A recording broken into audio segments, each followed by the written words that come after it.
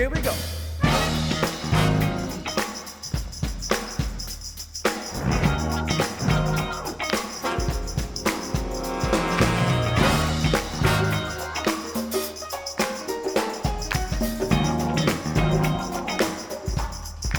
Lift every voice and sing till earth and heaven rings with the harmonies of bliss. Good morning, KGNU listeners. My name is Michelle Simpson, and I'd like to welcome you all to Black Talk.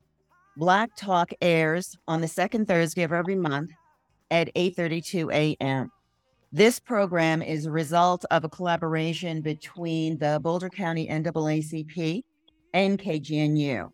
And what we attempt to do or aim to do on Black Talk is to center Black voices, Black thought, and Black vision.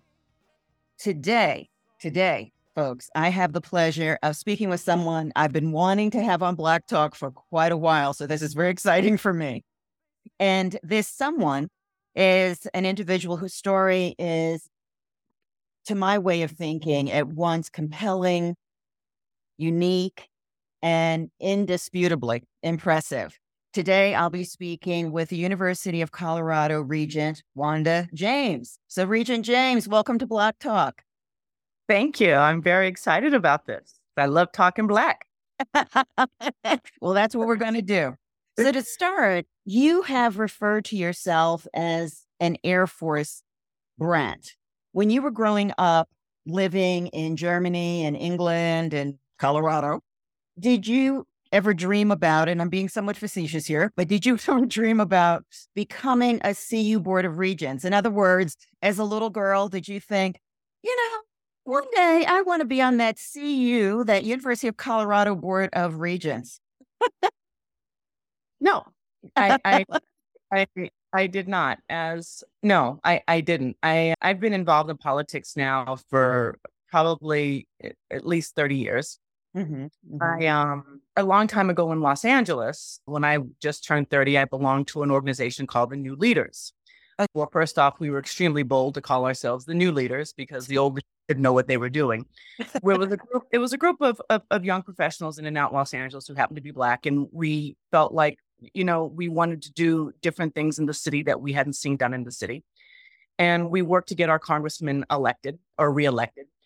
Sadly, he passed away a few weeks after taking office. Oh. So there was a open seat for a congressional seat. And of course, me and a lot of my friends thought, we're going to show the old folks, how this is done because they don't know what they're doing. We need new leadership. And so I ran for Congress.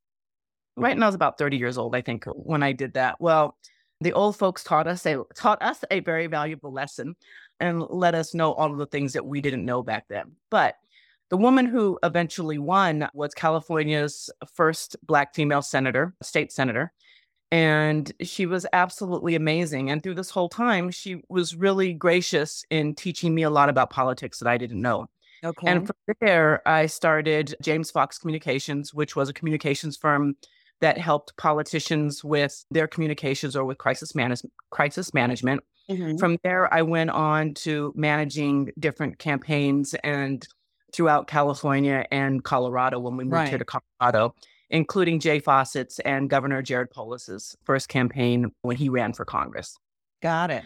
I always saw myself on the other side of politics. I really enjoy running campaigns. I really love being involved with the politicians and getting their word out. Because I know how ugly politics is, I never thought that I would step onto the other side of politics. Uh-huh. But it was at the governor's wedding when I ran into Congressman Joe Neguse. And we had just found out that the current regent for CD1 or Denver was stepping down and wasn't going to run for a second seat. And Joe asked if I would help him find a list of people that might want to run in Denver for Congress. And it was Joe and Linda Shoemaker, who was also a former regent. I went back home that day and I started making a list of some people that I thought might be good for the seat. And, it was really weird because it hit me like a warm gush of water. It kind of washed over me. And I felt like, and in no way arrogantly, but I felt like this was my seat.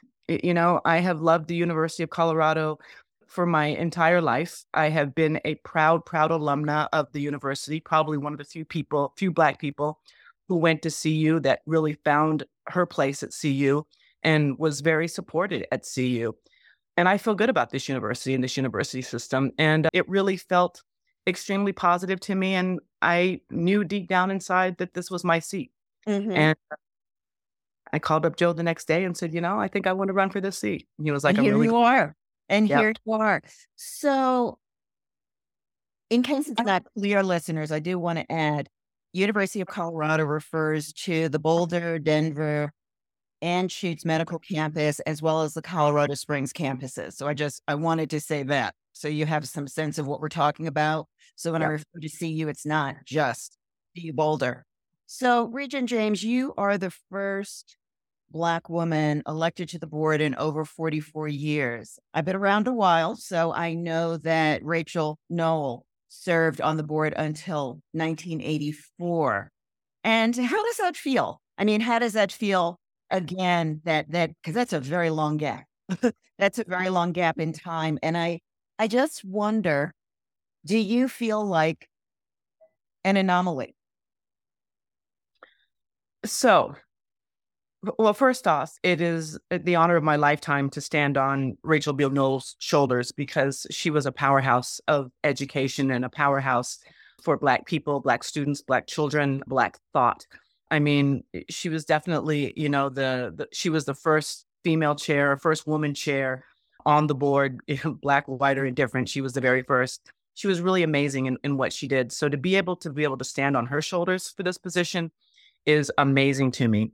Here's the problem with boards and commissions, and not just in Colorado, but when they don't pay you for a position that you have to raise $50,000 to $100,000 just to be able to run for and to be able to win.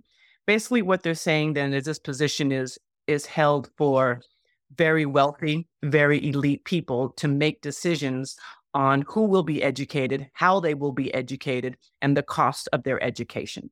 So when I look at it from that standpoint, does it feel like a privilege to be in this seat? Yes, absolutely. It 100% is. However, it's time for us to knock down what that privilege means, because this seat should be a privilege for anybody who wants to make a difference in education.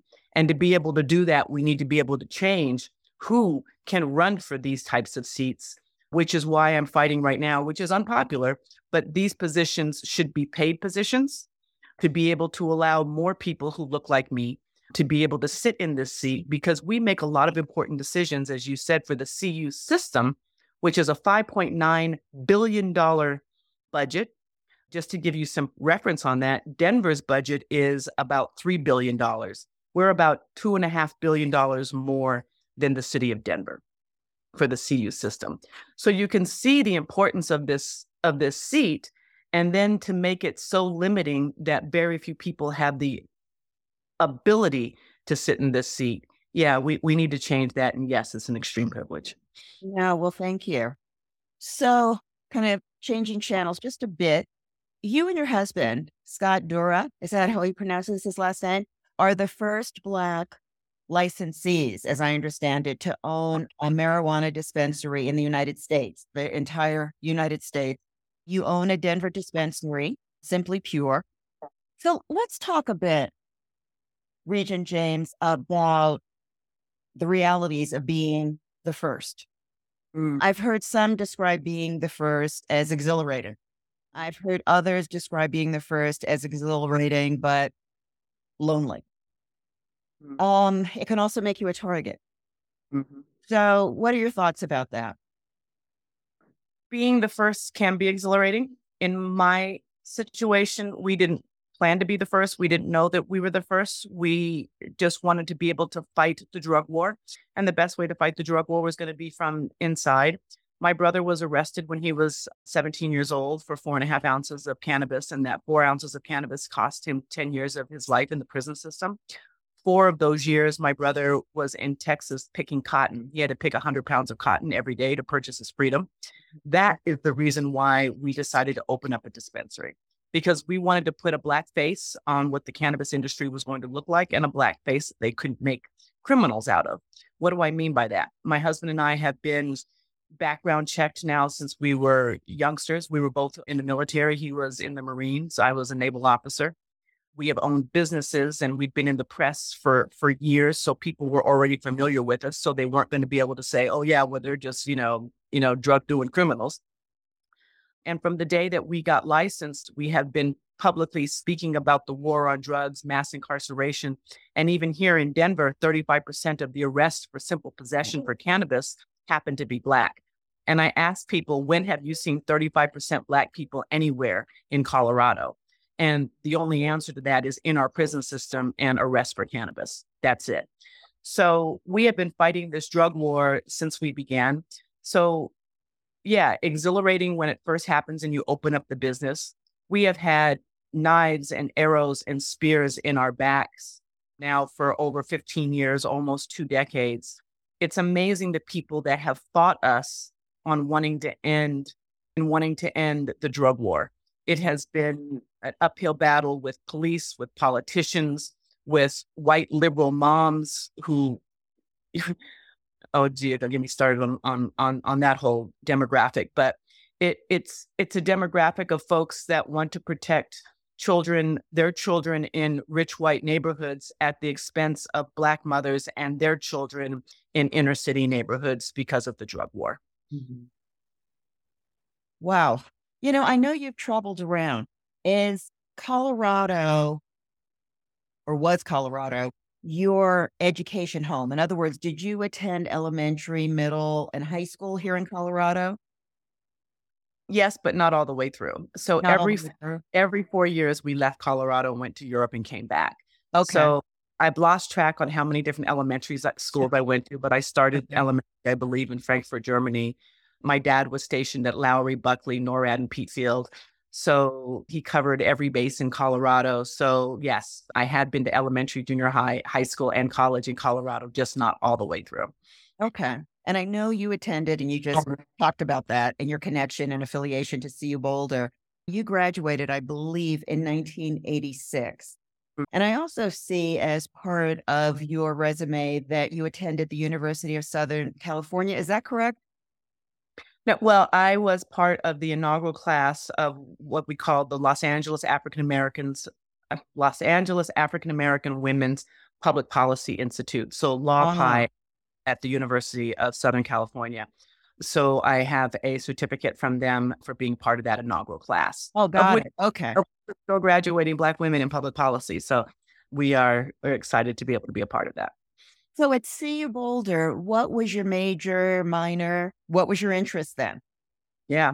You know what? I had no idea. And it was really interesting. So I went to CU. I'm first generation. I didn't know what I wanted to major in. I didn't know what a major was. I didn't know that you could be marketing directors or own a business or run for Regent. I knew none of this. So I graduated with a degree in sociology and in military science. Military science was my degree because I was the first African American woman commissioned through the Naval ROTC program at the University of Colorado. So when I graduated, I was a naval officer. And, over the time that I've had to speak to students and different people, because I speak a lot about the process and leadership, I wish I could tell young people that I had this grand plan for what it was that I wanted to be and all of the great things that I wanted to do. Because when I look back on my resume, I'm proud of my resume, extremely proud of it. But I want young people to know that my resume was a part of not knowing what to do next. And things, come your way, and to say yes. Don't be fearful, say yes. And so I said yes to the University of Colorado. While I was there, people were of interest to me. And so I majored in sociology. I had no intention on being a professor or teaching or doing research. This is just one of those great things in life that I just didn't know. I didn't know to, get a marketing degree. I didn't know to get a political science degree. I didn't know. And when somebody asked me, well, what are you interested in? And I said, well, I'm interested in people. It works. It works. Sociology. Now, from, Regent James, from your perspective, what's changed about the CU Boulder campus since that's of the campuses that you, as a member of the Board of Regents, kind of oversee or supervise essentially. What's changed about the CU Boulder campus in your perspective since you were a student? So a lot has changed. One of the big things that I noticed has changed is that we have less students of color today than we did when I was a student back in the early 1980s. That is a huge issue for us. What has changed on the positive side is we now have the cause where I had a chance to see you at, which is the Center for African and African American Studies. It was the last identity group to be able to get a center on CU Boulder's campus, but we are really proud that we have finally gotten it to the point where we're at right now. What has also changed is the aspects of what we look at diversity on all of our campuses. And as you said, it's not just CU Boulder, but CU Denver, UCCS in Colorado Springs, and Anschutz, which is our medical facility. Anschutz has done a phenomenal job on bringing in students of color. As a matter of fact, Anschutz trains most of our doctors and nurses here in the state of Colorado, and we do phenomenal research. So we're really proud of the work that we're doing there to be able to increase diversity and how we look at diversity. The thing that I'm really proud of on this Board of Regents right now is we track diversity. And we not only track diversity in our student population, but we track it within our staff, our faculty, and our graduation rates. It's always fantastic to talk about how many students we get through the door or in the door, but how many students do we get through, all the way through to graduation. So now we have lots of programs where we try to see at what point is it that we're losing students? And are we losing students because of workload? Are they having to work full time, take care of families, and be students? Are we losing them because of financial difficulties? So we are putting in safety nets to be able to protect students and faculty to be able to hold on to retention as we move forward. So I think that the focus from the University of Colorado system on Black and Brown students, staff, and faculty has increased dramatically. And now we are just opening the door to let people know that this is a great place for students to come. And just FYI, the rate of Black and Brown students coming into four-year universities is also dropping. So we need to be able to fix that nationwide, and not just in CU, but just across the board. Don't let people tell you that education doesn't matter. Don't let people tell you that voting doesn't matter. Don't let people tell you that the ability to plan for your future doesn't matter, because that's what we are essentially doing. I feel remiss. I probably should have asked this sooner, but I'll ask it now. What does the CU Board of Regents do? I'm a faculty member at CU Boulder, and my sense of the Board of Regents is fiduciary. And tell me about it, because I'm sure we have listeners, we have folks out there wondering, CU Board of, what is a regent? What do they do? So can you tell us a bit about your role? Absolutely. And that's a fair question, because, I had to actually look that up too. I'm like, what does the Board of Regents do? So we have 9 regents in the state of Colorado. We have 1 regent for each congressional district, and then 1 at-large regent. I represent CD1, which effectively is Denver. And the regents are the governing board for the University of Colorado system. So yes, we approve the budget. We approve any tuition hikes. We hire the president of the university. We hire the treasurer of the university. We set a lot of different policies for the university to be able to abide by. We try very hard not to we don't get involved in curriculum. So we get a lot of emails from people talking about CRT, and they want to see different, sources, different levels of instruction happening at the university. Not to interrupt Regent James, but just again, listeners, CRT, critical race theory, but go ahead. Yes, critical race theory. So we don't get involved in course curriculum and different situations like that. We look at it to the point to where we hire the president, who the president and his staff works then with the chancellors to be able to make that happen. We do hire the chancellors. So we hire the leadership of the university to be able to do the work of the university.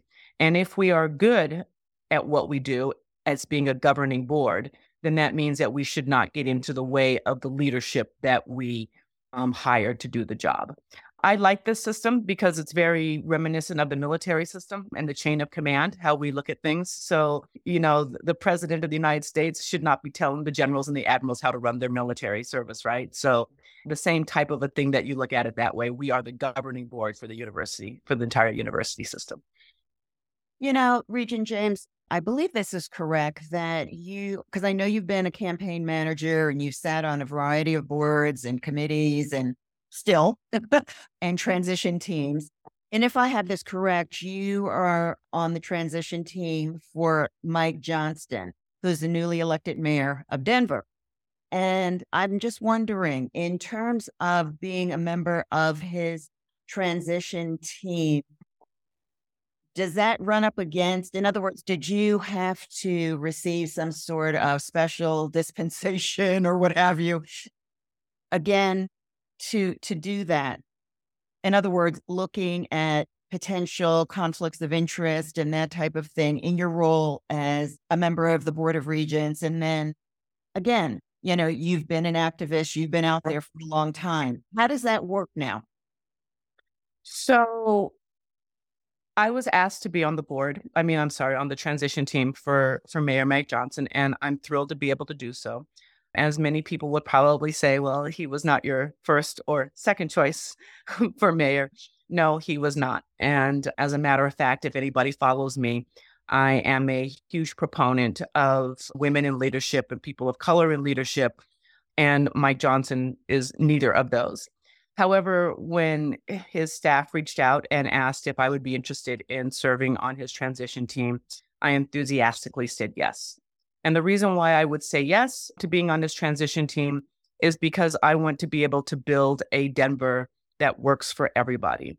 And the one thing that I do know, and especially sitting on this board of regents and sitting on even Governor Polis's transition team, is if we are not at the table, then we are what's for dinner. And there are decisions that are made by people who are at the table that other folks may never even hear about because those decisions may affect you greatly, but don't trickle down, for discussion, past those who are actually seated at the table making those decisions. So I want to see Denver be a place that we can all be proud of. I want to see Denver work for all groups and all nationalities and all genders. And it is something that I am beyond passionate about. And the place in the transition team that I am working on is excise and licensing. And excise and licensing is a place where I have had lots of conflict over the last 12 years with the current administration and the current mayor's office on how they are licensing cannabis companies and how they are monitoring cannabis companies to be able to do what the voters have asked us to be able to do. So I am thrilled to be able to be in this very important business piece of the transition team, and I am thrilled to be able to work with newly elected Mayor Mike Johnson. And it says a lot about him and his leadership to be able to bring on people who were so critical of him running as a candidate. So it says a lot. Most of us, and maybe this is a Michelle Simpson thing, so maybe I need to own this, but many of us, myself included, are unlikely to run for any office. Okay. It's not on, I said, but who knows? Who knows? At least, you never know. At least for the foreseeable future. Never know. You never know. Now, tell us, what did you learn about yourself? Because you did flip. So you were on the other side as a candidate, no longer a campaign manager or what have you, advisor. What did you learn about yourself? Patience is something that I have to work on. I also learned how amazingly difficult it is to hear people say things about you that aren't true and that you don't have the ability to correct. What do I mean by that? And being on the other side, I have had my fair share of attacking people who are running for office, bringing out their shortcomings when I don't agree with them. But as a candidate, it is And because of the rise of social media, which if anybody knows, I am big into social media. I appreciate social media. However, it is amazingly difficult to speak about what is important to you when a person or a group of people will latch on to one aspect, because no one human being is one thought or one action, right? We are a complex group of thoughts and feelings and different things. And so it was very difficult to run as a Black woman business owner, as a Democrat, and have Democrats attack me for for not being progressive. I think that was the thing that probably bothered me the most. I mean, how am I not progressive? Y'all get the hell out of here. I'm the most progressive person I know. But, you know, because I didn't fall in line with their particular group or clique of people, it was hard to correct what they were saying without coming off as combative. And I consider myself a warrior. I'm happy to come off as combative. But but when you're trying to win an election, Yeah. that's Yeah. not usually what people want to see from you, right? And as a Black woman, also trying to kind of resist kind of the usual tropes. So yeah, it gets. Oh yeah, and I was Yeah, I definitely think a Black I woman. thought, But you know what? I lean into the angry Black woman. Yeah, I am the angry Black woman. And if you're a Black woman and you ain't angry, I want to know why. Because we have a lot to be angry over. Now, don't get it confused. Just because I'm angry about something doesn't mean that I'm not approachable and that we can't talk or those different types of things. But yeah, I lean completely into the angry Black woman trope, 100%. and you were listening to Black Talk on KGNU. KGNU FM, 88.5 Boulder, KGNU 1390 Denver. My name is Michelle Simpson. Today we are speaking with Wanda James. Wanda James is a member of the 9-person Board of Regents for the University of Colorado system. Wanda James is the very first Black woman regent to serve in that role in over 44 years. What advice would you give someone who's seriously considering running for any office? What would you say? What would you tell them? Build your base. Number one, you need to go into every election and you need to count your votes and know that you can win your votes. In other words, I currently have a group of people that I know will vote for me at a great number, right? Get your finances in line. I don't care what it is that you're running for, you're going to have to raise money. And raising money is difficult because we as Black people have often been taught, you never ask people for money. You don't do that. What's wrong with you? But you have to understand that you're not asking people for money for you. You're asking people for money to help you make a difference, right? As the sole Black woman regent on this board, as the only Black regent on this board, when I'm asking people to give me money, it's because I want people to know that I am going to stand up for what it is that, for your rights, for your privileges of becoming a student, of being a faculty member. I want people to know that when I'm out there raising money, I'm not asking you to give money to me. I'm asking you to give money to our collective voice to be able to make a difference in the growth that we're doing. So you've got to get comfortable with asking for money. So you've got to know the base of people who are going to vote for you and the base of people who are going to fund you. Those are two of the most important things that you have got to be able to bring to the table if you're even considering running for office. So if you're running for office and you have a lot of great thoughts, but you don't know a lot of people, or you're new to a place and you don't have a base, I would say work on your base before you declare your candidacy for whatever particular office that you're going to run for. Yeah. And then the next part is how are you going to fund that? And you've got to figure out what that group of people that you're going to go talk to help you fund, to be able to fund that candidacy. Regent James, question. I work with a lot of young Black women, on campus, off campus. What challenges, and I guess I'm going to ask you, be as specific as you can and as comfortable as you are being specific. What challenges did you come up against that were unique to you as a Black woman running? Because I think in terms of kind of the financial piece, absolutely. When you talk about make certain to build your base, what came up that was kind of maybe specific, and maybe specific to you, you know, Wanda James, but specific to you as a Black woman running for public office? I want to put another caveat on that. Specific to me as a Black woman running as a Democrat for public office, or a Okay. Black business owner running as a Democrat for public Okay. office. Okay. That's really difficult. And I got to tell you, the Dems need to figure out how they are going to talk to Black women business owners. As I'm sure you're aware, the number one group right now of new business owners or growing business owners happens to be Black women. And I celebrate that. But sadly, even that has come out of the fact that so many talented, educated, hardworking, smart Black women have found that corporate America is not necessarily working for them. So now they've started businesses. And I am thrilled behind that, because as an entrepreneur, there is nothing that I can recommend more that if you've got the heart to be an entrepreneur, and when I say the heart, I mean the ups and the downs are brutal. I mean, one day you're making $100,000, next day you're making, $1. And that is the complete course of entrepreneurism. And you've got to be able to stick it out for each time. And it's very difficult.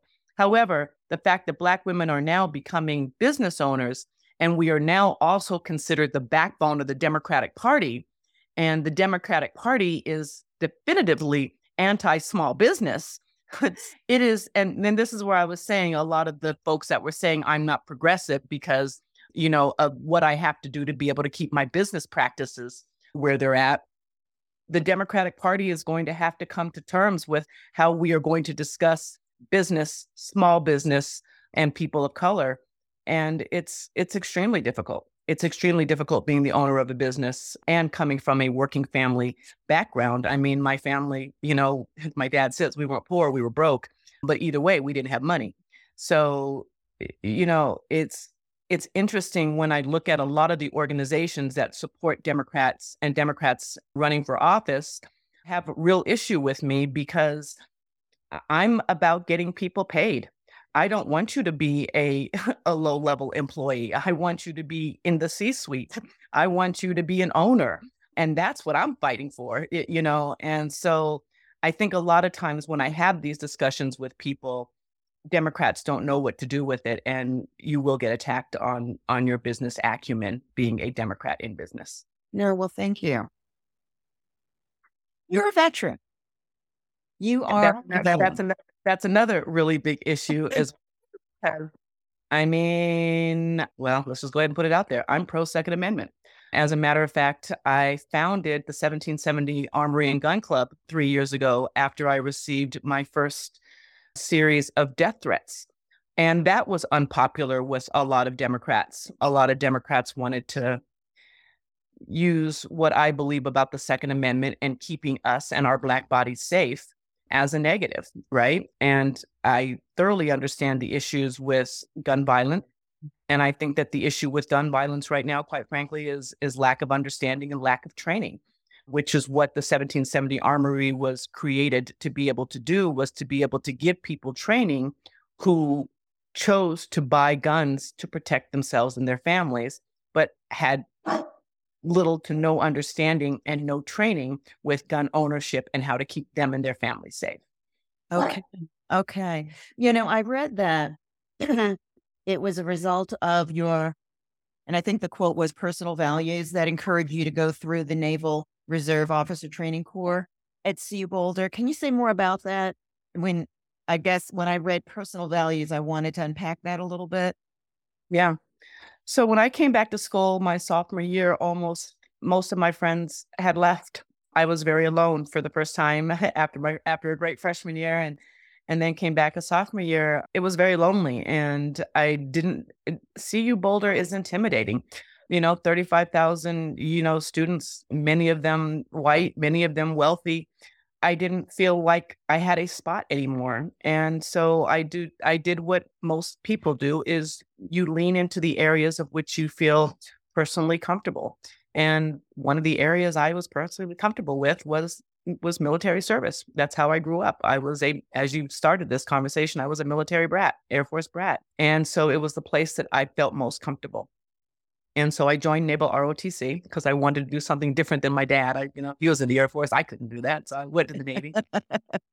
But we had better uniforms. You look real good and all that, all white, let me tell you.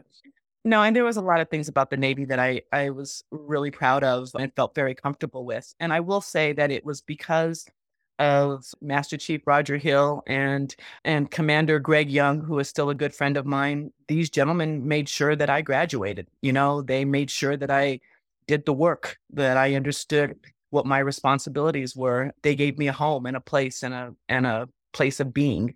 And I am forever thankful for that. Yeah, and that's critical. So you became a naval officer and weren't you hunting down submarines? I was a sub hunter. I was what we call an IUSS officer, integrated underwater sound surveillance. And we worked on a system called SOSUS, underwater sound surveillance, or sonar underwater sound surveillance. And basically, we hunted submarines at the time, mostly Russian submarines. We hunted all of them. We knew where all of the world's submarines were at any given time. But we kept an eye on the Russian submarines during the Cold War of the 1990s. Well, I can't help but, just take a little detour, Any brief thoughts that you might have about the recent submersible implosion? So, yeah, the reports have already come out and they've said that the Navy was the ones that found that the submersible sub imploded. It imploded at 1,200 feet. A, I'm not surprised. B, I'm not surprised. And C, I am not surprised. The issue that we saw with the submarine, one, and as we're all finding out now, I think just about every engineer that looked at it said, don't do this. The fact that it went down more than once and came up okay, every time a submarine goes into the water, the amount of pressure on that submarine is amazingly great, and it requires tremendous maintenance. So I am not surprised at all that the submarine imploded when it did. And I'm not surprised that the Navy found the implosion, the signature of that implosion when it happened. So we were able to tell I forgot the name of the company, whatever the name of the company was, exactly when the implosion happened and where it happened and how deep it happened. Okay. Wow. Respect the water, y'all. We know less about the oceans than we know about space. Yeah. And I think people take the ocean for granted. And when the ocean, I mean, it's unforgiving, one mistake on the water or in the water, and, there's not much left of us to find of you. Yeah. Yeah. We just saw the results of that. We just saw the results.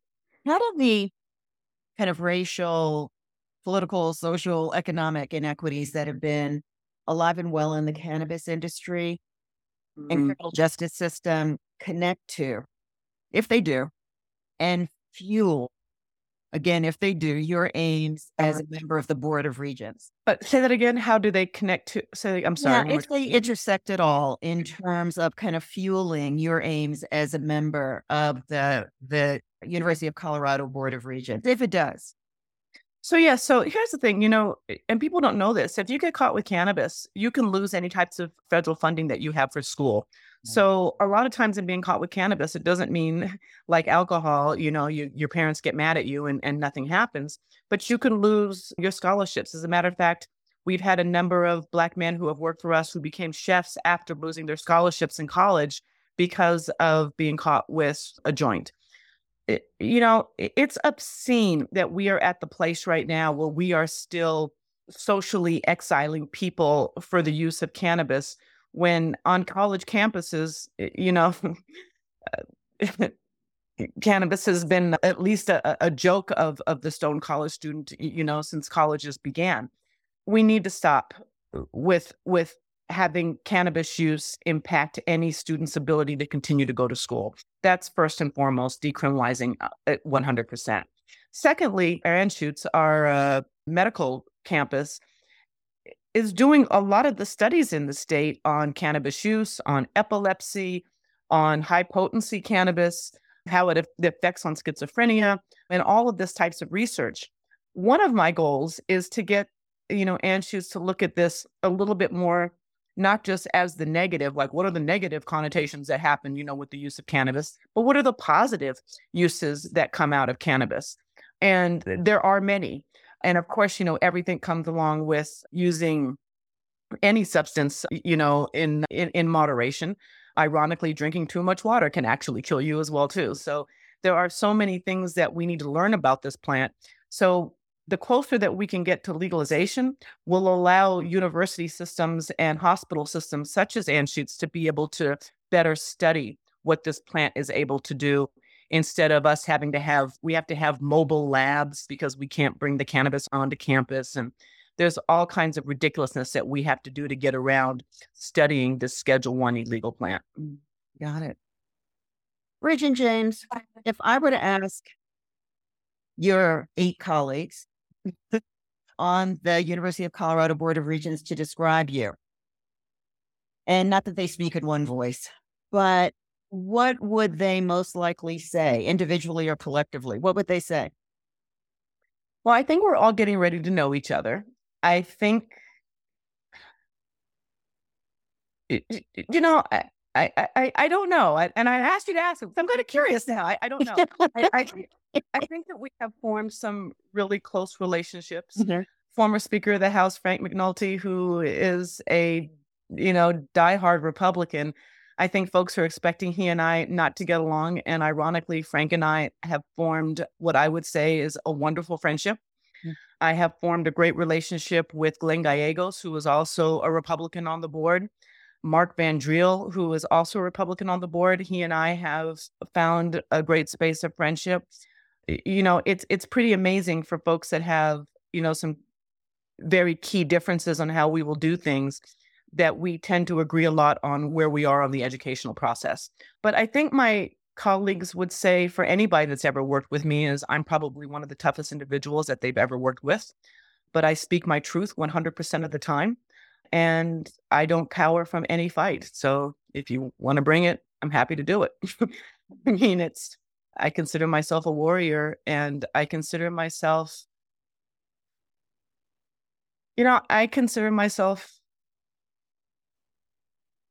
truthful, open, and honest 100% of the time.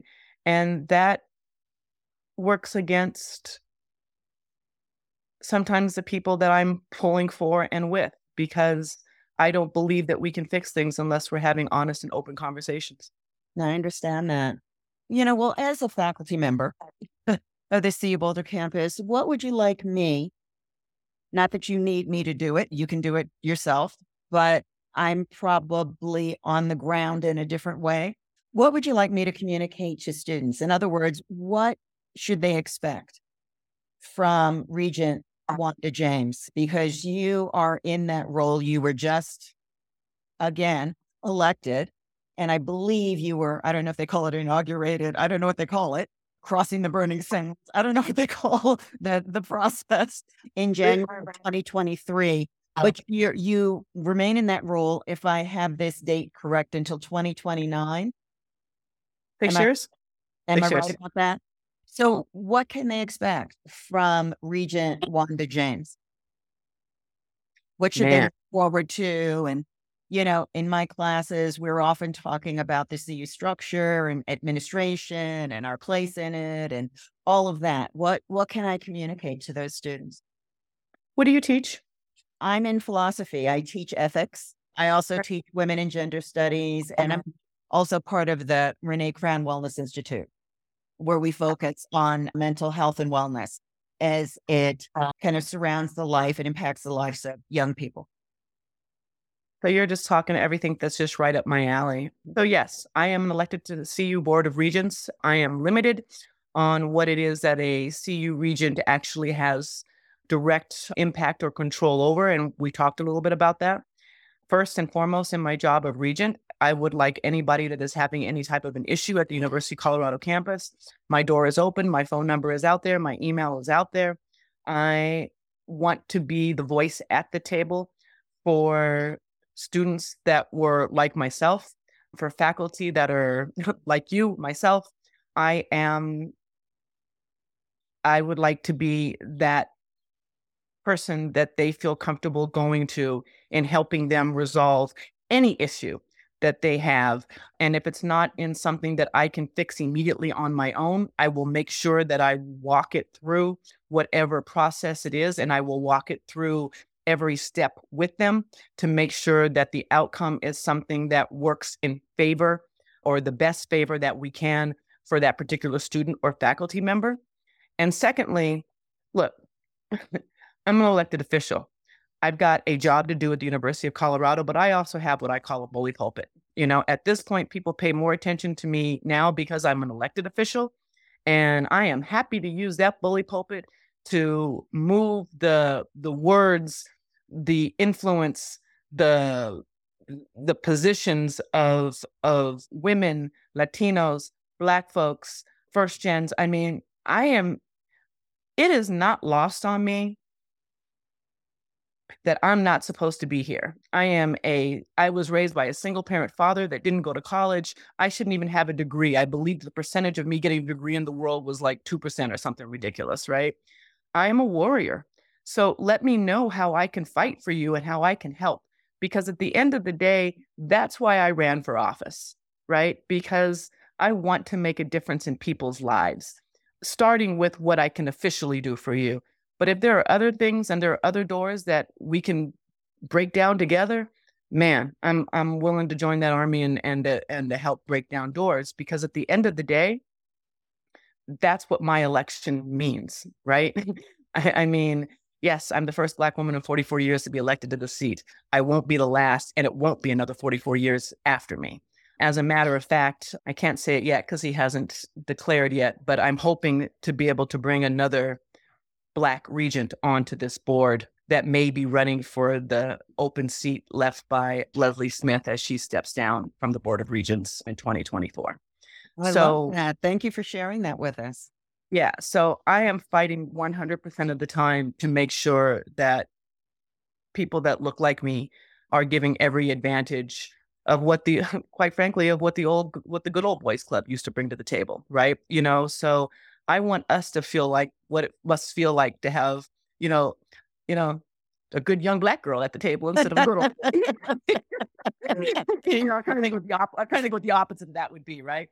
But yeah, if we can open up that pipeline, I can't tell you how important that is to me, right? Because, let's get real in politics for a minute, real quick. And folks, my campaign managers, anybody else hates when I do this, but for women and minorities to do better in the world, it means that white men have to give up a lot, right? Because right now, 90% of CEO positions in Fortune 100 companies are run by white men. The only way that we're going to get more women and people of color in that is if less white men have those positions. So I am thrilled to be able to see how many more CEOs we can get placed in positions that aren't white men. If we want to see more and better things happen in an elected office, right now, white men are, I believe, 72% of congressional seats. Here in Colorado, we have 2 white male senators. We have 3 now. We have 3 congresswomen.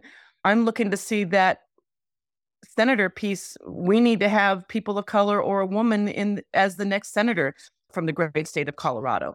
So we need to change all of these things. And it's not that I'm anti-white guy, but we can't continue to vote for the white man and say that we want to see something different. So we must bring more people to the table. And when I hear women like you say, well, I'm not thinking about running for office, you and I are going to sit down because we're going to find something that you might want to run for, or opening that portal to being able to bring more people through that to be able to have folks run for office. But that's why I'm see. We'll see. I'm here to make a difference and to change what people believe about what it is that we can do together. So warrior profile is where I come at this at. So please tell your students we're here to make a difference. No, absolutely. Well, as we kind of wrap things up, I just want to ask you, Regent James, you've been in your role since January. What have you found most surprising? What's been the most surprising thing to you? And maybe it's not one thing, but when I ask that question, what's the first thing that comes to mind that's really been surprising to you that perhaps going into this, because you are very organized and you do your work, you do your research. And so I know you came in prepared, but you can't prepare for everything. So what's been most surprising? The enormity of the CU system. Oh my goodness. I mean, they are cities within cities. The size and the scope of this system is phenomenal. That's what I think comes across to any new regent sitting inside when they give you all of the aspects of all four campuses and the system office. It's huge. The immense whiteness of this system is shocking to me.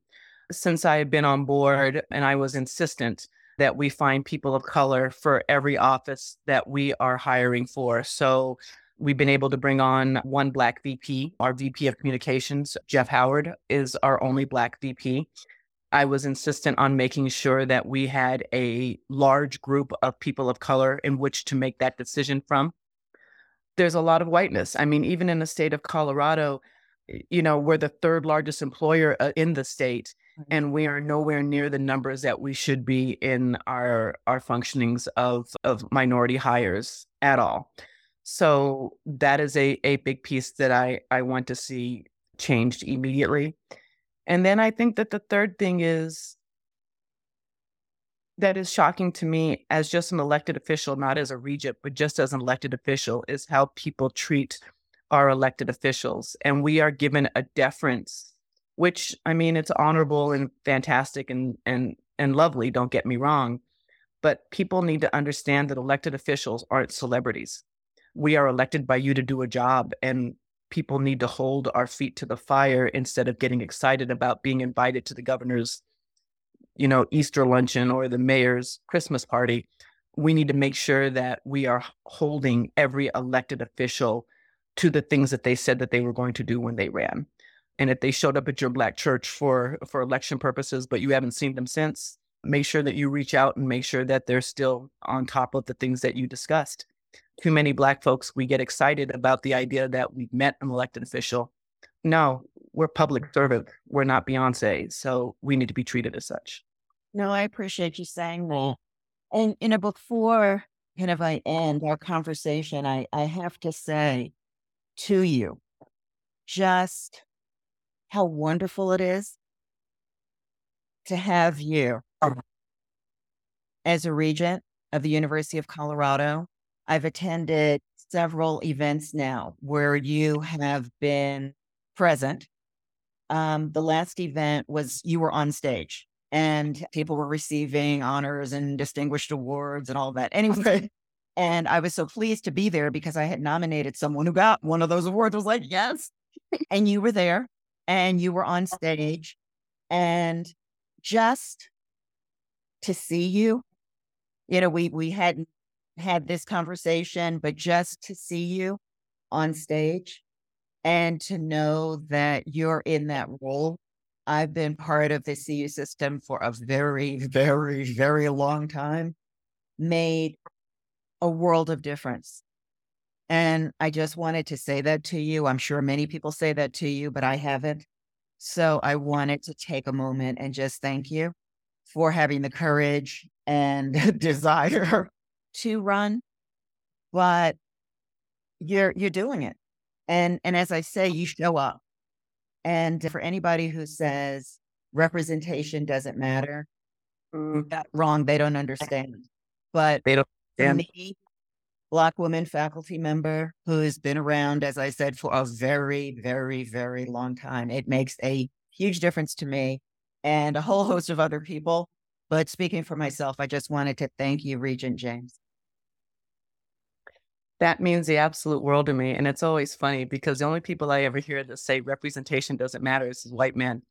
And, when I hear them say, representation doesn't matter. And I'm like, that's because on our money, there are white men. We just got out of the Capitol. We went for Capitol Days where we did some lobbying with CSU and Colorado Mesa University.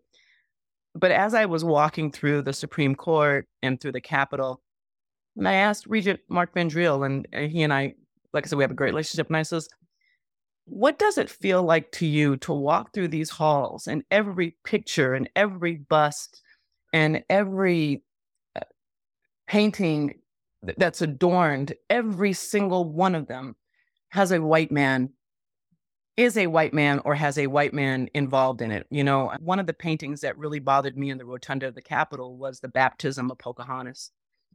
And it's just, and I think, you know, how does this feel to you as a white man to see all of this?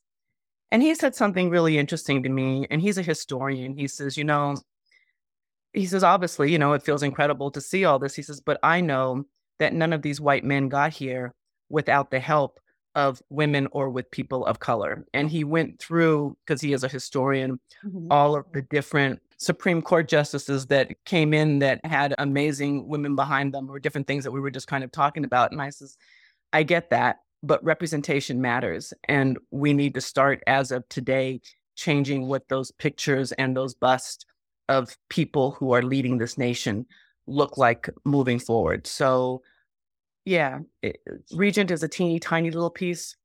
I just hope that I inspire that young freshman that doesn't know why she's there.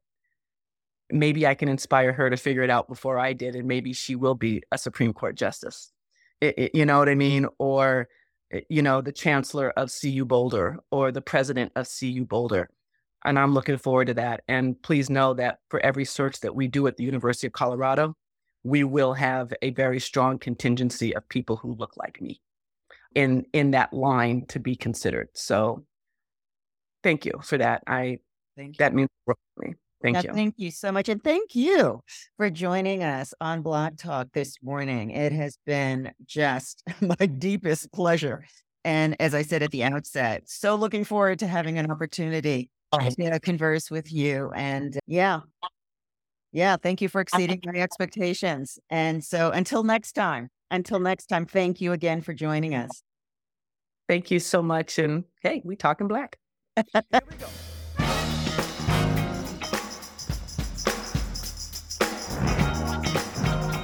My name is Michelle Simpson, the host of Black Talk, and I'd like to thank each and every one of you who tuned in today to listen to my conversation with Wanda James. Wanda James is the first Black woman elected to the University of Colorado's Board of Regents in over 44 years. I look forward to having you back with me on August the 10th at 8:32 a.m. for another edition of Black Talk. Thank you. Let